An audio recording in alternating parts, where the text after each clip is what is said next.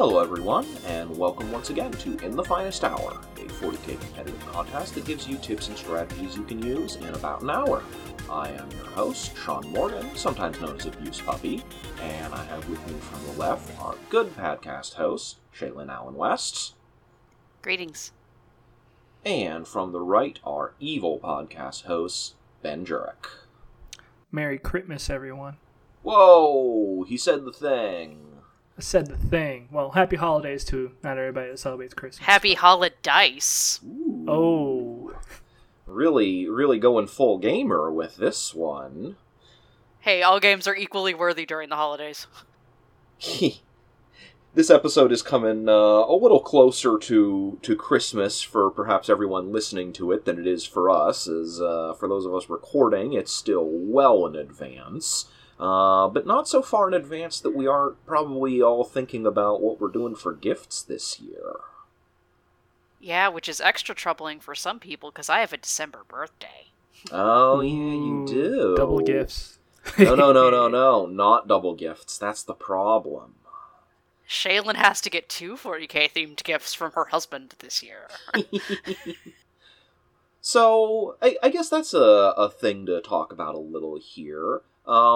In terms of like 40k gifts and really, Christmas gifts or holiday gifts in general, how do you rank that sort of thing? Like, do you want people to get you boxes of minis or stuff like that? Do you consider that a good gift, bad gift? Where do you sit?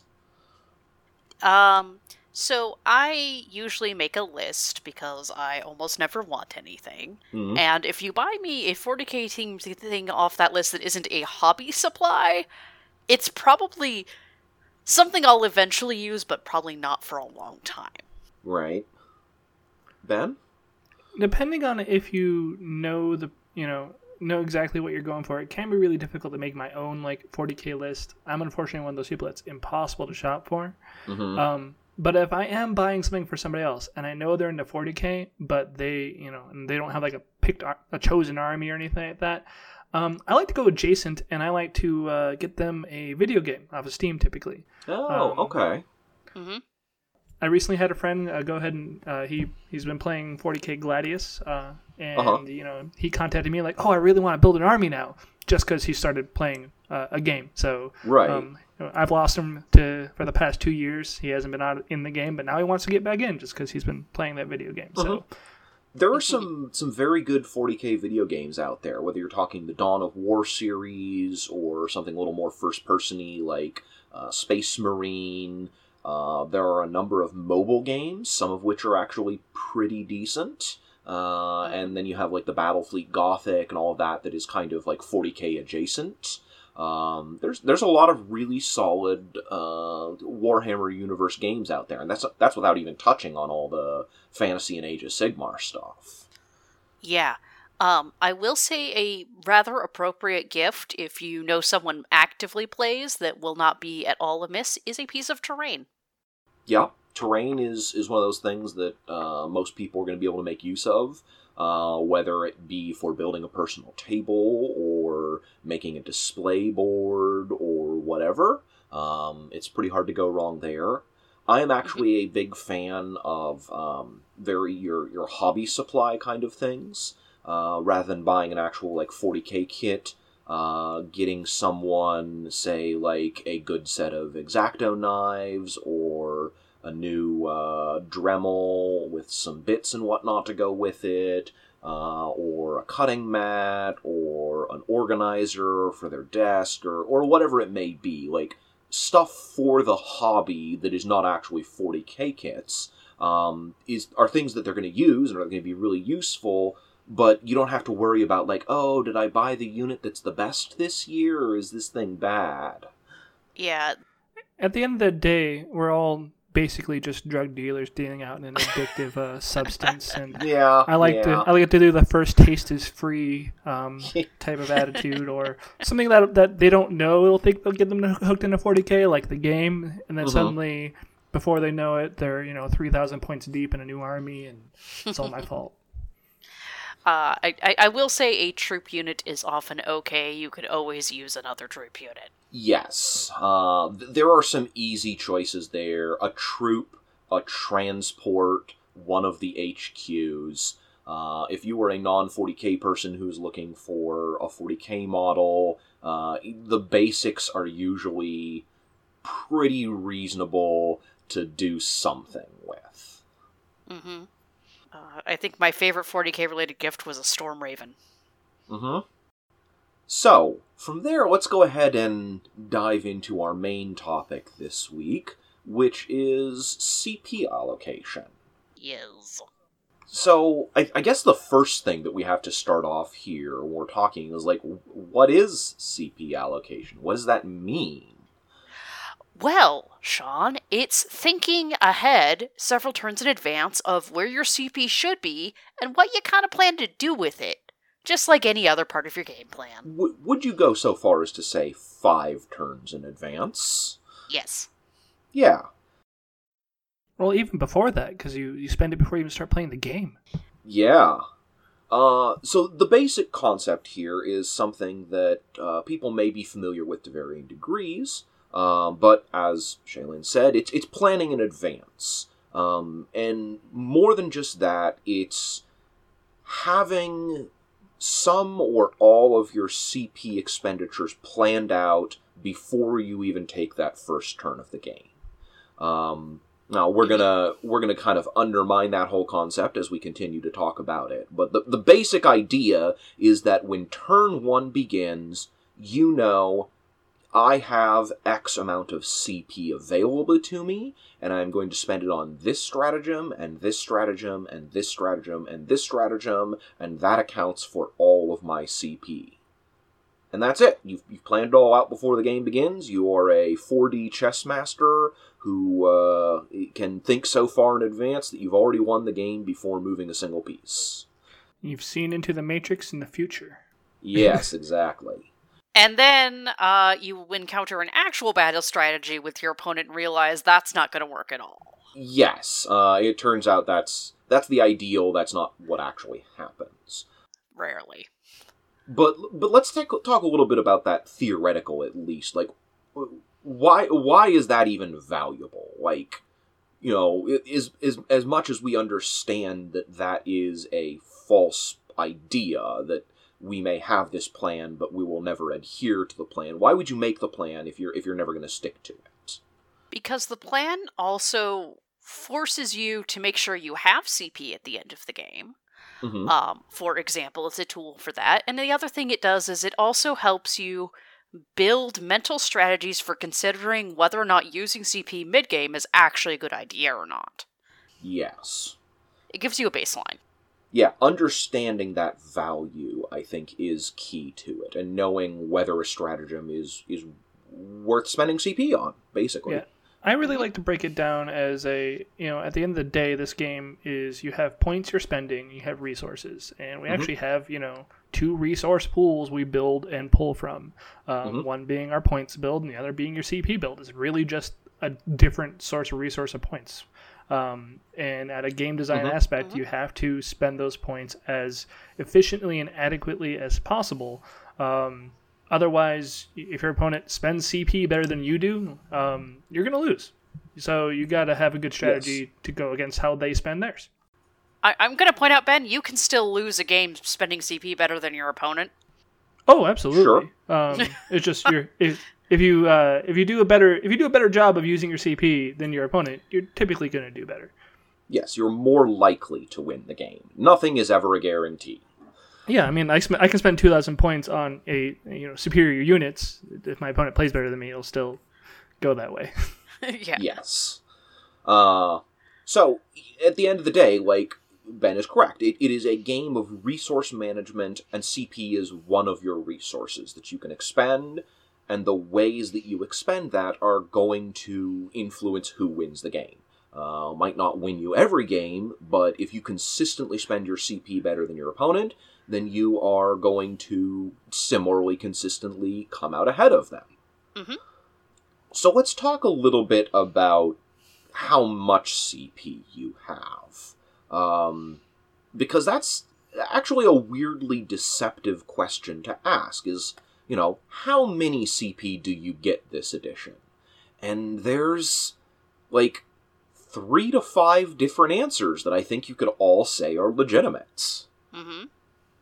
Yeah, before you start, it's weird, because technically, you all start out on the same blank slate. You all have a 2,000-point army. You all got 12. Mm-hmm. Yep, everyone has 12 CP. Except that, of course, they don't all have 12 CP, because very few lists actually start the game with 12 CP. Because, I mean, you're probably buying detachments. That's going to cost some CP. You're probably going to buy some relics or warlord traits or stuff like that. That's going to cost you more. And there's a bunch of other pre-game strategies that various people have access to. So you don't really have 12 CP. Mm-hmm. But then, of course, you are gaining CP over the course of the game as well. So you don't have 12 CP because you have more than 12 C, but of course you have less than 12. Yes, and then you have, like, the buyback relics and stuff that occasionally give you a varying amount back. Right. It's all very confusing. Yeah. But the first thing to look at there is how much CP does your list actually have to start with. Say if you are subtracting out your mandatory expenditures of, I'm buying this detachment, that costs me X. I need to take a chapter master because otherwise this army doesn't work without it, so that's, a couple more there. There are some expenditures that you can sort of like subtract out right away. And then you can add your 5 CP over the course of a game. Since you effectively start with 17, it's just some of it is reserved for the later turns. Mm-hmm. And figure out what your actual CP value is. Yes, I will tell you, as a Grey Knight player who has a pretty reliable way of getting CP back for myself, I don't count on that CP being there. I don't plan for it. If it happens, it's gravy. Yeah, and there's definitely different perspectives you can look at that based on how reliable that is. For the Grey Knights, it's one of the more reliable ones, but you can definitely look at that as either like bonus CP, like, oh, I've opened up new options, or the way I often look at things like that is I think of them as like 2 to 3 extra CP that I should get, and maybe I'll get a little bit more beyond that, but, expecting to get, say, 5 CP out of regen abilities is pretty optimistic. Yeah. My feelings there is I can reasonably expect 2 to 3 extra. Mm-hmm. So I have planned, like, okay, if I'm getting my 2 to 3 extra, what does that look like? If I get maximum extra, what does that look like? I've done that mental exercise, but I just assume walking into every game, it's not happening. Yeah, if I'm gauging my opponent and I know that they're taking that spell and I know it's likely going to get cast over smite in most cases, I'm going to plan for them to have that much extra, because you also kind of want to plan out how much CP your opponent is going to have.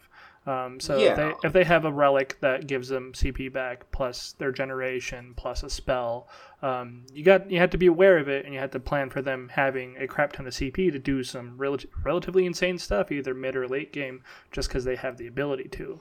On the same concept, you also have those abilities that make things on your side possibly cost more.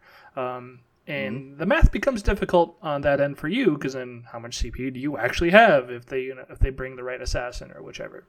Yeah, that's actually one of the reasons that the Calidus Assassin and effects like her are very powerful, because they can disrupt your opponent's CP expenditure plan.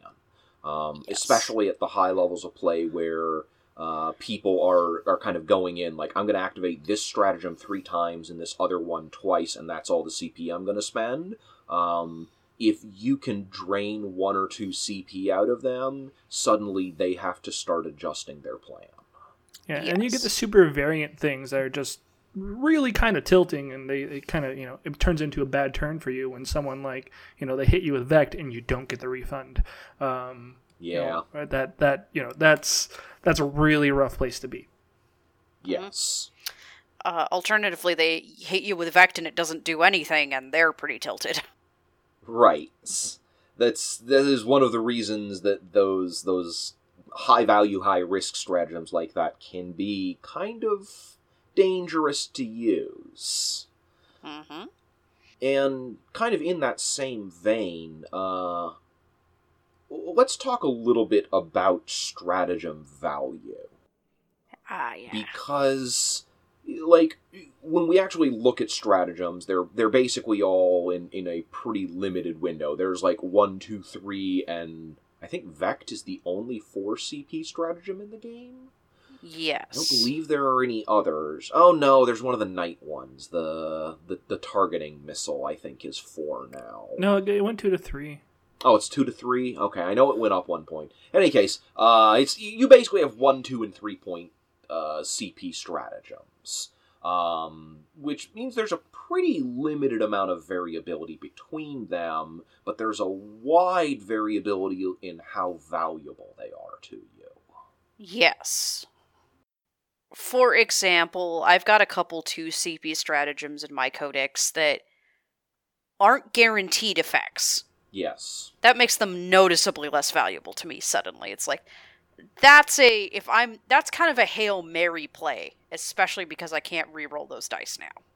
Yeah, This kind of comes down to the list you want to play, in my opinion. Especially when you're looking at like Chaos, for example, they're a pretty CP hungry army. I have a list of I must use these, I might use these, and I'm not going to use these. That's I have these like 3 categories, and on the must uses, I had to allocate because I obviously can't do them every turn unless I'm getting pretty lucky on some regens.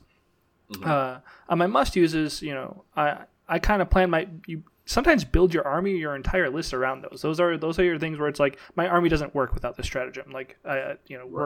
We're completely built around using this multiple times a game. Otherwise, like why would I bring that subpar unit? Right.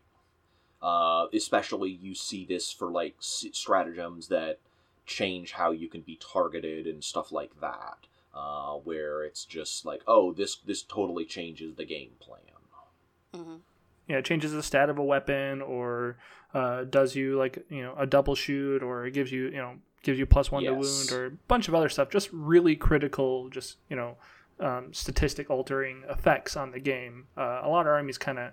Like, there are even some lists out there that literally just don't run without that stratagem. Yeah.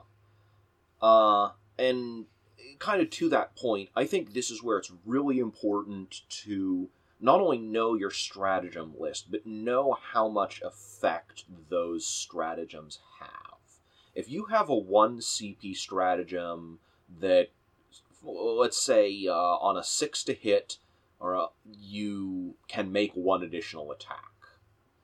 You need to know what the math on that stratagem is and when that stratagem is going to be viable for use and when it's going to be important.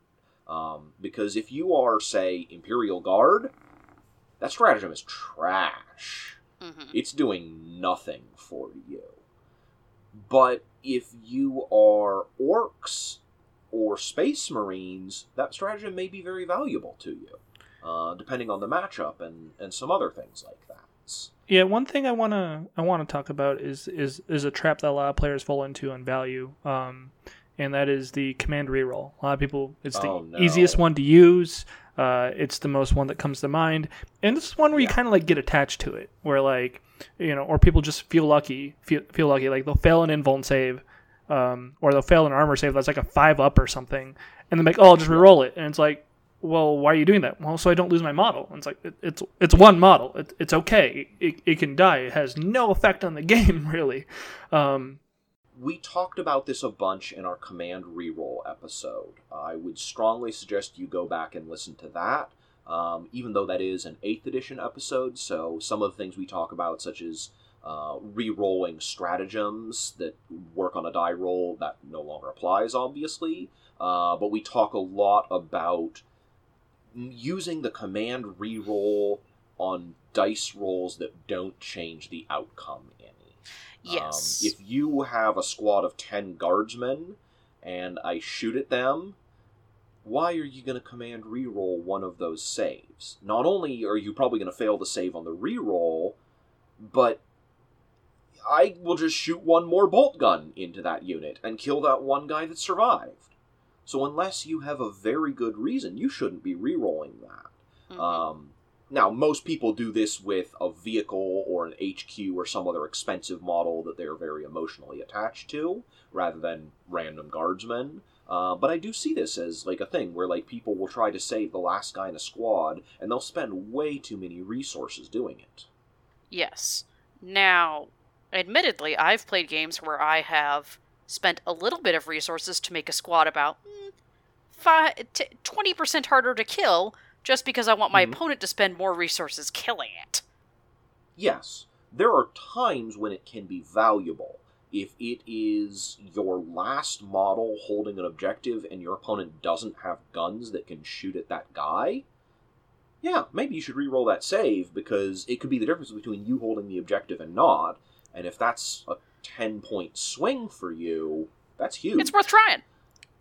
Yeah, I just want to bring to the Yes. attention that in 9th edition, when killing matters a lot less, you don't need to try and save your thing from dying that often. And that's like the most common situation you see on any table in any game store, is someone just like, oh, I failed my save on my Dreadnought, I'm going to reroll it. And it's like, why?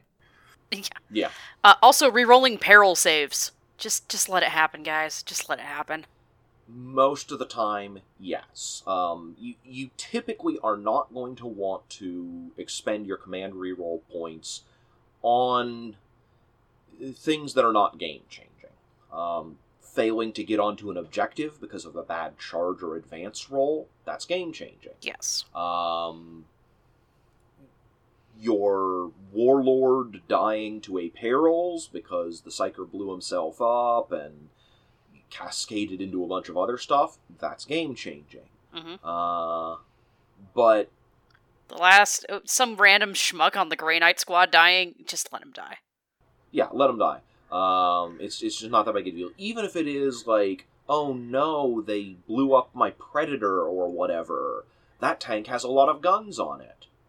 Well, you know, your chances are probably going to be a 5-up or a 6-up on the save anyways. And even if you do save it, it's still going to be degraded. Yeah. It's still going to be wounded. It's not going to be as good as it could, and your opponent still has other guns. Mm-hmm. Yep, and that's kind of all the basic stuff you have out there for value. Is that's your basic, like, low value, don't do it example without getting too specific into what certain armies do. Like, The other one that I will throw in here as a don't do it, Overwatch. Huge trap in 9th edition. Unless your unit is exceptionally strong in Overwatch, or you are looking at a model which is very, very close to dead and will wipe out your whole squad if it gets in, Yeah. don't Overwatch. It's just not doing anything most of the time. it's an extenuating circumstance stratagem. That's definitely for Yes. sure. Yeah, and some stratagems do fall underneath there. Like, sometimes it's like, oh yeah, I do want to use this stratagem that I almost never use, because if it works here, it cripples my opponent's game plan. Yes. But it's definitely a trap. Hitting on 6s sucks, guys. Always remember that. Yes, it's not good, and you're going to get fewer hits and fewer wounds than you think you are, and your opponent is going to save them. Yes. Just it's 1/4 or 1/5 of one unit's shooting phase. It's not enough most of the time. But there are some stratagems that, in certain matchups, really jump to the fore. I know the Orc Codex and Grey Knight Codex both have some stratagems that, like, in certain matchups become wildly more powerful. Yes. The one that comes to mind for me is the Chaos Demon stratagem Possession. In some Yeah. in some matchups, it's your opponent needs to dodge that and avoid peril-ing as much as possible. In other matchups, it's useless. Yes, that is the one that doubles the damage from Perils in the Warp. Yep. Which, for most psychers in the game, means that they are at a pretty good chance of dying to the first perils. That's potentially very dangerous. And it's those kind of situational stratagems that you need to be ready to adjust your plan for. And you can only do that if you're familiar with your Codex's stratagems. This is why we've said in the past, and we'll kind of reiterate here, read your Codex, and then read it again, and then read it a third time, and read it a fourth time, and read it once more right before the tournament. Yeah, seriously. I had the pleasure of pulling out some cool back pocket stratagems I never get to see in Grey Knights against Josh Seth one time, and he's like, I didn't know you could do that! And it did have a very positive effect on the game, and then my army died anyways, because reasons, but yeah. Yeah, well, Grey Knights. Especially the time I was playing them. You know, and another thing is also being, you get into the strategy play of just like, well, your opponent has a 4-up deny stratagem for denying your psychic power. Do you want to try and draw it out with a earlier psychic power? And then if you're on the using end of that CP, you need to know when exactly you want to use it. You know, we can go over how to deny stuff. That's not what this episode is, but that's definitely a value exchange that costs CP. Yes. Yeah, and there's actually a lot to get into when we start talking about stratagem value and whatnot.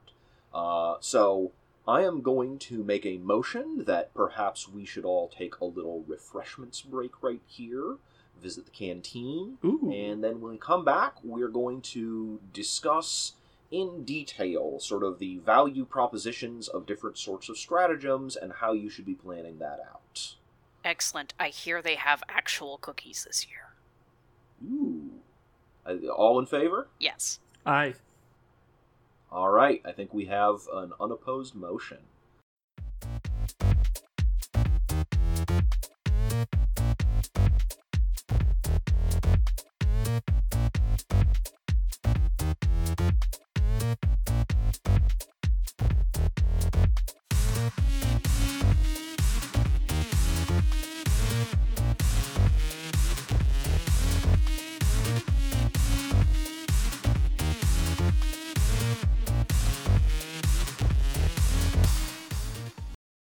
Greetings, this is your good host. I am here to extend a special COVID offer to any and all gaming-related businesses that would like to advertise for free on In the Finest Hour. Times are hard, and we want to support you. Give us a jingle at inthefinesthour@gmail.com or message us on Facebook, and we'll hook you up with the advertising.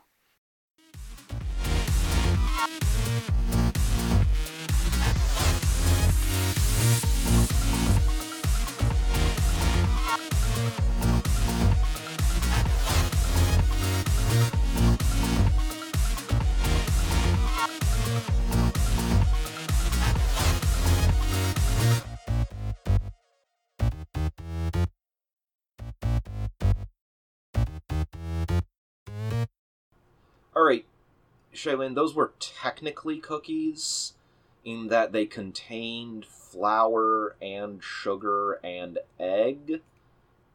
You were expecting nice from the cheapest of cheapskates in the galaxy? I wasn't. When you said they had actual cookies, I didn't think you were talking in like a philosophical sense. Never gets old. I am pleased that that's an evil answer, but I am displeased in the cookies. Yes, I think the displeasure in the cookies was fairly universal out there. The riot was, pretty good evidence of that. Oh yeah. Especially the fact that they used the cookies, to burn down buildings like that. More than anything, that sort of indicates to me that maybe those cookies were not up to par. Just as planned. Yes. So, let's start off here talking. We touched earlier in the episode about pre-game expenditures of CP. Unsurprisingly, this is the first category of things, because it is literally the first category, in terms of how you kind of allocate and expend your CP. And this actually starts well before the game even begins. Yes. So this is why copious amounts of playtesting is your friend, as usual. Because you need to know, like, what happens when I use that CP in that relic? Does that relic pay for itself? Is the relic dependent on the matchup to pay for itself? These are questions you need to ask yourself and have answered before you walk into a tournament. I like to go a step even just before that, and I like to look at, exactly what detachments am I taking and what am I trying to playtest. Since the only way in this edition to mix any sort of detachments and mix allies and such is having to actually pay for it. That's true. And, and what exactly costs does that bring? Like, I doubt there's a lot of good argument out there to spend 6 CP to bring a knight these days.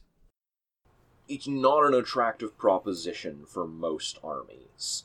Those 3 and, God forbid, more than 3 CP detachments. It's nearly 3 CP if you want a single knight. But like an actual super heavy detachment with 3 Bane Blades, that eats half your CP right out of the gate. And that's a hard sell.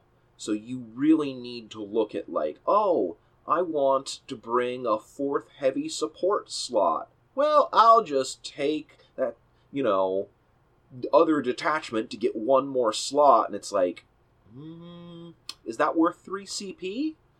You really need to be looking at your detachments. Can you fit, say, a patrol instead of a battalion? Because that's 1 fewer CP you've got to spend. Do you need that patrol at all? Can you maybe just adjust your points a little bit and drop 1 unit of something and take something else? The very first thing you need to look at is making sure you're not overspending on detachments, because I think that's going to be a very easy mistake for people to make. Yeah, early in the edition, I was looking at a lot of like double patrol lists, to get your 3 detaches and get access to 3 codices worth of stratagems and units, and try and like get to the point of how lists looked in 8th edition, and I found them a lot less attractive. Single patrol is about all I really want to go these days. If I'm even mixing armies, I play orcs. I definitely just build sometimes just battalion these days. Just when I'm looking at other lists and such, it's not as good. It's not the way it used to be. Well, and that's by design, is because soup gets complicated for balancing reasons, so they've made it. Yeah. Kudos to GW for making it reasonable. Actually, this is kudos to them on that game design of this. You have that weight. Are there lists out there that run 3 detachments and probably could do well? Oh, absolutely. But no, they're doing it with at a bit of a handicap, obviously. And kind of to that same point, and as Shaylin was discussing a little bit earlier, there are a lot of pregame strategies that, due to the way 9th edition is written, you will have to lock into your list before you start any games in a tournament. If you are playtesting, you should also be like locking these in before you see who you're going to play or anything like that, because that's how it's going to work in a tournament. But because those expenditures are locked in, you need to make sure you're getting value out of all of them. Yes. What I've discovered is 3 relics, pretty hard sell. Like, that's a lot of CP. I think you're getting diminishing returns at that point. Yeah, for the codices that have the old style relic buy, where, first one is free, second one is 1, third one is 3, it is a tough sell for that 3rd relic. Not to say you should never do it, but you're going to need some very good relics in order for that to be worthwhile, and a lot of books just don't have those. Yeah, and if you have the ability to buy those things on top of also buying like detachment upgrades from like your Psychic Awakening book, not detachment upgrades, but like unit upgrades. Like I have the custom workshop upgrades. On top of like a war boss upgrade, the orcs can get real spendy real quick if you want to. Yeah. A lot of books can with Psychic Awakening. It's very easy for you to blow all of your CP before the game starts. That's in almost always a terrible choice. There are a small handful of armies that can afford to go down to like 1 or 2 or 3 CP. But you should typically not be doing this unless you really know what you are doing and really have a strong plan. Because most armies can't afford to do that. It's going to ruin your game plan because it means you don't have any options once the game begins. Yes. And to point out the obvious, this makes your really your really special relics that only hit against certain armies and such way less likely to be taken unless like that's a significant part of your local meta. I'm going to point out the obvious. You probably don't want to, take the relic that only affects Slaanesh units or something. Yeah. It's made the trashiest relic in the Grey Knights even trashier. That was impressive. Yes. This is also true for Warlord traits. Oh, yeah. I see people take these, like, sort of niche Warlord traits fairly often. I don't think it's a plan that works out. You want traits and relics that affect as many games as possible and as many units as possible. So if it's like a Warlord trait that's like, your Warlord can re-roll all hit and wound rolls versus demons, it's like, cool. I don't think that's pulling its weight. That's not worth the CP. My Tau battle suits are sure going to do real rough against that. Yeah. Right? Exactly. So, think really hard about your pre-game expenditures for CP, because those are locked in. You must spend those every game. You cannot adjust that. And anytime you're locked into something like that, you need to really think about how much value it's getting you. The one, I've been having an interesting conundrum with the Sisters list is upgrading for a Null Rod. Sure. That's a good example of, a powerful option, but one that is only good against a very limited subclass of armies. Yeah. Yeah. And I want to emphasize that lock-in really has changed everything, and that's also made it actually some of the most important decisions you could make. Mostly because of the hindsight and foresight of if I hadn't bought that, I'd have this 2 CP to do this game-winning strategy. Well, on the other end, you have to be on the days that it's super helpful that you made that choice. You're like, okay, this really paid for itself, but you're locked in a tournament, and in a 5-round GT, this is easily some of the most important decisions you can make, even though it might not feel like it because it's not in the clutch. Yeah. Yes. So let's go ahead and move on to talking about the sort of the points you actually have available. How many points of CP do you typically see your armies starting the game with? You go first, Shaylin. 11 to 10. Yeah, because Grey Knights aren't really taking multiple detachments. They can't afford to. It turns out elite armies just all pile into one battalion pretty neatly. Or even, a battalion or even a patrol in a lot of cases. Yep. You're starting pretty high on the scale. Ben, how about you? 8 or 9. Okay, yeah. That's roughly matches up with my experience as well, is most armies live in the 6 to 10 range for starting CP. Above that, and you're sort of you're giving up all your Warlord traits and relics and other special stuff, and it feels like you kind of have an almost needless amount of CP. And below that, it's if you're starting with less than 6, you only get 2 stratagems this game. Good luck.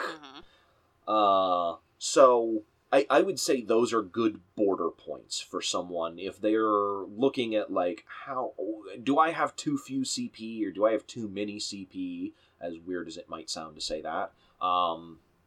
You can look at if you're in that range. And part of the reason too many CP is problematic is, again, it's coming back to this is a resource you can use. Mm-hmm. And if you're not using this resource to buy detachments, relics, etc., you may not be getting a full value out of it because there is a diminishing returns on any resource. Yes.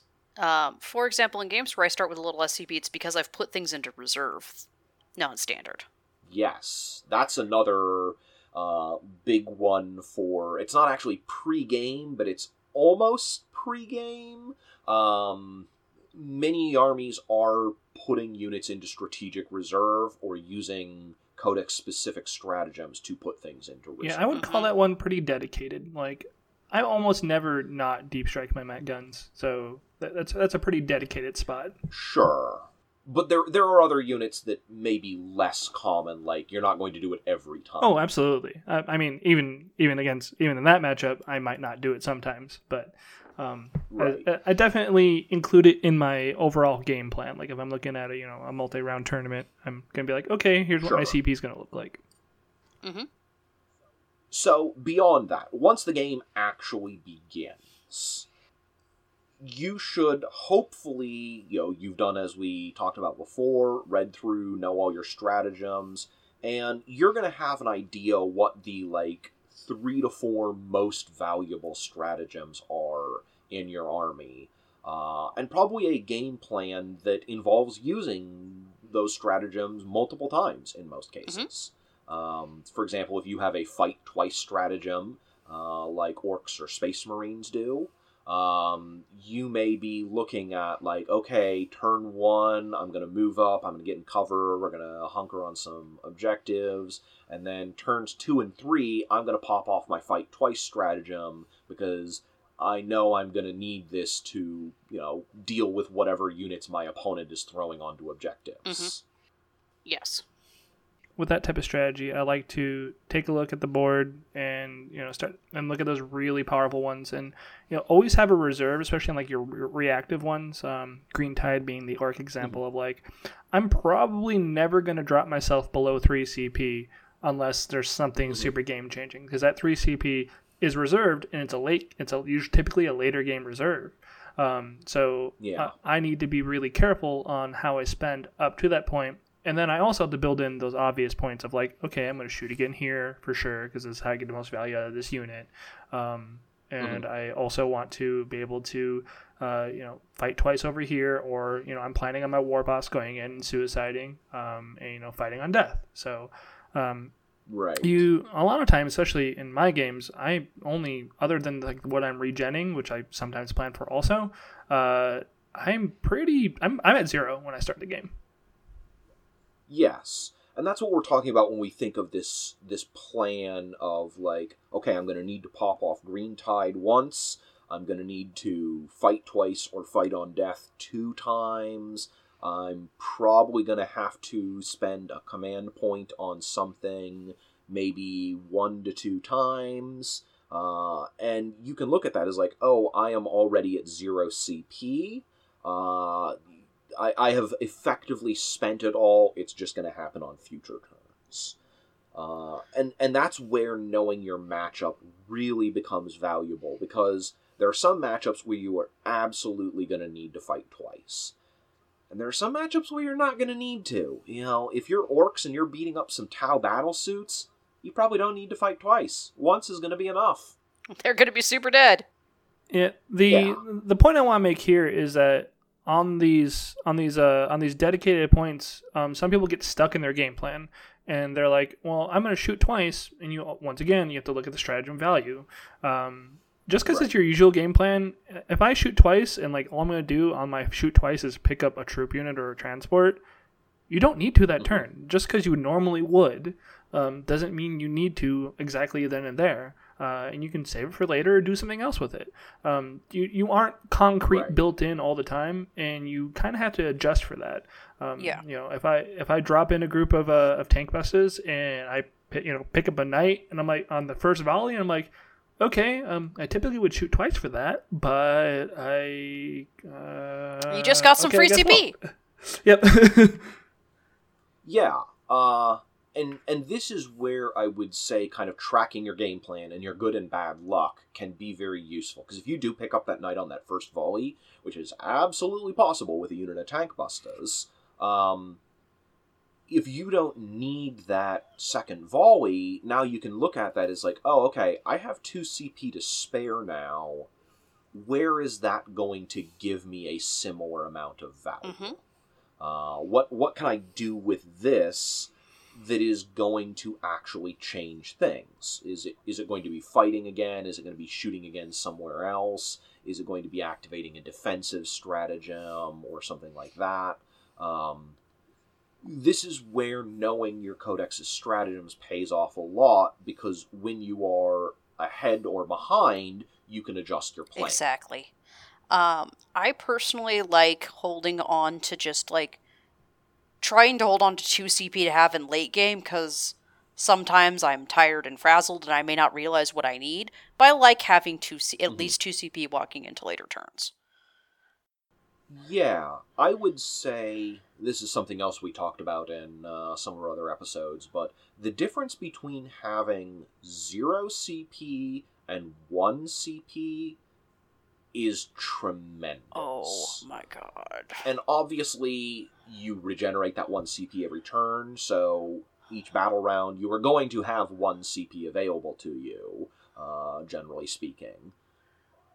But you should always think very hard about going to 0 CP, because as long as you have 1 CP, you have a ton of stratagems available to you. Not just Codex-specific ones, but also your Overwatch, your Command reroll. We kind of poo-pooed those a little early on, but those can be absolutely game-changing in the right circumstances. And late game? Yes. The value of stratagems, and of everything, really, goes up in the late game because there are fewer units and fewer stratagems being used, so each one has a bigger impact on the table. Mm-hmm. So if you can maintain that resource advantage to the late game, where you are roughly similar, say, number of units on the board, but more CP, suddenly your stratagems can have a huge effect on things. And that's why you really don't want to go down to 0 if you can help it at all. Yeah, the difference of weight that Command Reroll has in a late game on an armor save, on an HQ unit, fighting another HQ where you've slugged it out in this game of attrition. Once again, the value has increased. You can just see that ascending line graph of where the value of that command reroll has gone. You have a lot less stuff that can shoot your guy. This is the only thing actually affecting the game. It affects game state significantly, and that's the big thing you want to focus here, is affecting game state. And I want to draw the flag where I don't really see anybody having this issue, but since we're making the argument of you still want to spend your CP. You don't want to be on turn 4 with 10 CP. If you're winning, go ahead, but you could have probably tabled them at that point if you still have 10 CP, and it's like turn 4. Yeah, just like you would think it absurd if you saw someone bring a 1,400 point list to a 2,000 point tournament. You're like, well, what's your other 600 points for? Oh, I didn't use those. Well, so what do you mean you didn't use those? That's one of the main resources you have available to you. You should be using absolutely all of it. Think of your CP the same way. What you want to do is end every game with 0 CP remaining at the bottom of turn 5. Yes. But you don't want to run out before then, unless there's a lot of value. Yes. So your CP are absolutely a resource that you want to make use of all of, if possible. Yeah, I don't see many people that have that problem. I see more people that like to spend all their CP by turn 2, but just for the argument's sake of you don't want to spend all your CP. Well, you still want to, just responsibly. I do see people do that sometimes. Everything in moderation? Yes. You want to spend neither too much nor too little. And again, practice helps you. There are some games where it's like, I've actually played some practice games recently because I'm teaching someone how to play, and stratagems are just a later thing to teach someone because they're just that much more complicated. Yes. So I've been playing a lot of games without any stratagems at all, and it totally changes how you play the game. Yes, it does. Stratagems are big. They're one of the things that makes 8th and 9th editions very different from the previous ones. And yeah, if you ever want to handicap yourself to play against someone who is maybe not as good as you, or you just want to sort of feel how it plays, try playing a game without stratagems. Suddenly, things look very, very different. Mm-hmm. Well, it's also useful to practice if you're someone who's bad at spending stratagems. It's like, I get myself in a situation where I might as well practice. And if you are struggling to allocate your CP, one way you can do that is divide them up between the turns. Say, if you have 9 CP at the beginning of the game, and you know you'll earn 5 over the course of it, that gives you 14. Mm-hmm. That gives you 3 CP per turn, and 2 on the last turn. There you go. Now, just fix those CP in place. I have 3 CP to spend this turn. I'm not allowed to spend more than that. Yeah, with the armies I like to play, I usually, first turn, unless something goes real, sideways or real conflict real fast, 1 to 2, maybe. 4 if I'm playing the stupid Stompa list, but beyond that, like, most of my CP is spent on turn 2 and turn 3. Turn 4 and 5, I'm kind of holding it close, clutching it. Not turn 4 and 5. I'm thinking former, but like 2 and 3, real close. 4 and 5, I might have 1 or 2 I might spend. Right. CP does tend to get expended towards the middle of the game. Although that varies army by army. Some armies do want to front load a lot, especially these like heavily offensive armies that are kind of just intending to wipe out everything that could possibly hurt them. So you need to look at what kind of army you are playing. If you're playing an army that intends to just outscore its opponent and play a long game of attrition, you're going to need to save CP for the late game, because the late game is where you do your best work. On the other hand, if you are a very aggressive army that intends to just run over the opponent and not have anything left on turn 5, you're going to need to spend your CP earlier, and you're going to need to look at your allocations for that as, like, okay, maybe I do spend 6 CP on the first turn. And that can be okay if you're spending it on the right things. Yes. Everything with intention. And there are a lot of sites out there and resources you can find that analyze individual stratagems in your codex. I highly recommend reading into those if you haven't before. They can give you some pretty enlightening ideas. I don't always agree with all of them, but it's valuable. Well, yes. So let's wrap this up by talking just a little bit about regeneration of CP. Yes. We talked about this some already. There are a lot of different philosophies for how you think about this. From the comments you made earlier, Ben, it seemed like you sort of had the same philosophy I do, where you consider that CP to be part of your starting pool, essentially. Yeah, I like to take the average, just how I do everything else in this game. I like to take the averages. Like, if I'm shooting into something, here's my average amount of hits. It's straight math hammer for me. It's still dice rolls for the most part. And I like to take the average and adjust for plus or minus. Like, I'm not going to count on my green tide going off on a possible, like, regeneration. Like, I'm not going to put my stratagem around that, but like, if I lose a command reroll to it, it happens. Sure. But Shaylin, you kind of seem like you have the opposite philosophy on that, where you only plan for the CP that you absolutely know you will have, and those additional CP you kind of treat as like a bonus or like flex option. Yeah, I've been burned and had absolutely no powers go off enough games at tournaments that's just what I do now. Sure. And that is a very relevant distinction there, is some CP abilities are guaranteed. For example, getting the 1 CP back for having your Warlord on the table is like, oh, you will get that if your Warlord is on the table. There's no die roll involved. Yes. Whereas the Grey Knight Psychic Power that gives you a command point is not guaranteed. It's Warp Charge 7. It can be denied. Rarely is, though, but it can be. You can just outright fail it, even if you put the Uber Relics on the guy. So it's just like, you know what? Yeah. Fine. If I get that one, it's happy times. If I don't get that one, I'm not worried about it. Then I don't get anxious and upset. Right. And this can follow through to if you have abilities that gain CP off of your own or enemy CP expenditures, such as your Aquila or Grand Strategist, Pure Tide Ship, etc. Those tend to be a lot more random. I think Shaylin's philosophy there is probably the correct one, where you don't count on getting those CP. You think of them as like, oh, I might have a little bit of extra. But it's just unreliable enough that you can't assume it's going to work. Yeah, the super unreliable ones, though I do like to average them, in this edition with less stratagems, they aren't as productive, where, before on like Helm of the Third Eye, you're like, it's going to give me 2 at some point. Now it might not even get you 1. It's absolutely possible. Just, that 1 in 3 chance, 15 times, sometimes it just won't go off.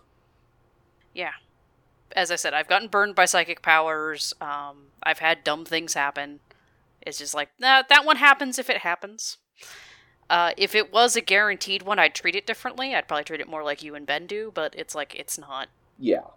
I don't treat it as guaranteed. Right.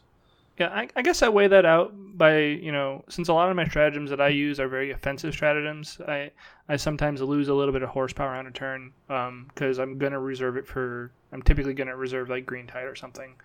My absolutely must go offs, I won't let a random chance effect.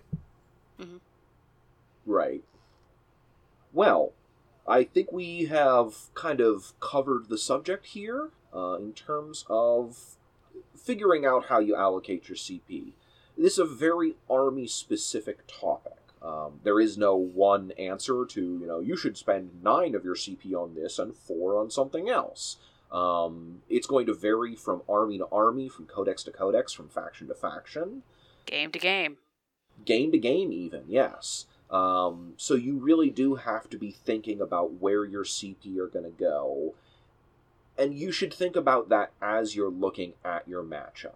Is when you first pick up your opponent's army list, think about like which of your stratagems are more valuable against this foe, and which of them are going to be less valuable, and kind of adjust what you're going to do. If you realize like, oh, they have a universal -1 to hit, my double shooting isn't going to do anything to them. Then you can look at that as like, okay, I've freed up 6 CP that I was going to spend on double shooting for other stuff. Now what am I going to do with it?